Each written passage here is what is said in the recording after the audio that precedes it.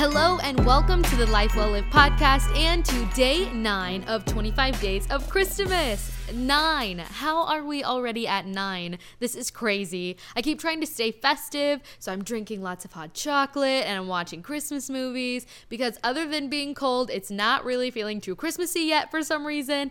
I think part of it is that I haven't bought any Christmas gifts yet, and wrapping gifts with a movie on in the background is so festive. Also, today is a huge day because my dad has flown into Atlanta to help take care of my grandpa.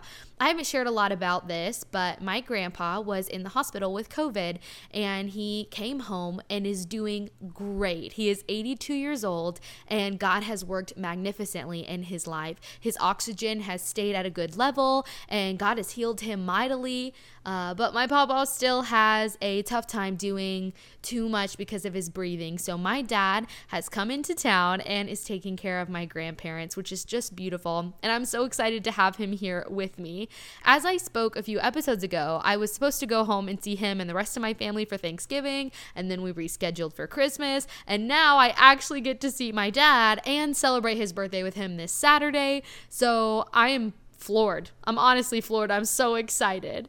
So for today's episode, I just wanted to quickly encourage you to do something today that brings you joy. We can get so caught up in habits and tasks that we forget to take a minute to do something just because it brings us joy. It's okay, more than okay, to take a second to take care of yourself in that way. Reading a chapter or two from a book, writing in your journal, scrapbooking, or going for a hike, taking a long walk.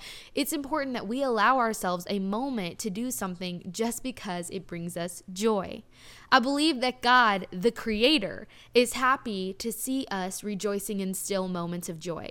It's okay if it's just a moment for you. I don't believe that that's selfish, but restorative, to take a moment with you and God and find joy in that moment. Tonight, I'm going to listen to First Love by Carrie Joe because I've had it on repeat, and then I'm going to write in my journal for a little bit and read a chapter or two of my current read.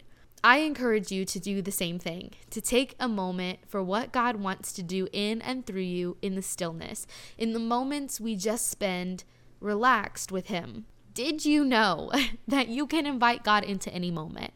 Not just the big, spiritual, impactful moments, though, He's in those moments too, but I can invite God to be with me while I watch Free Solo on Disney Plus, like while I read a book, while I listen to a podcast, while I watch YouTube. He is with me in every moment and sees all things I do and knows all things I think. So why not invite Him in myself? Why not invite Him to that moment?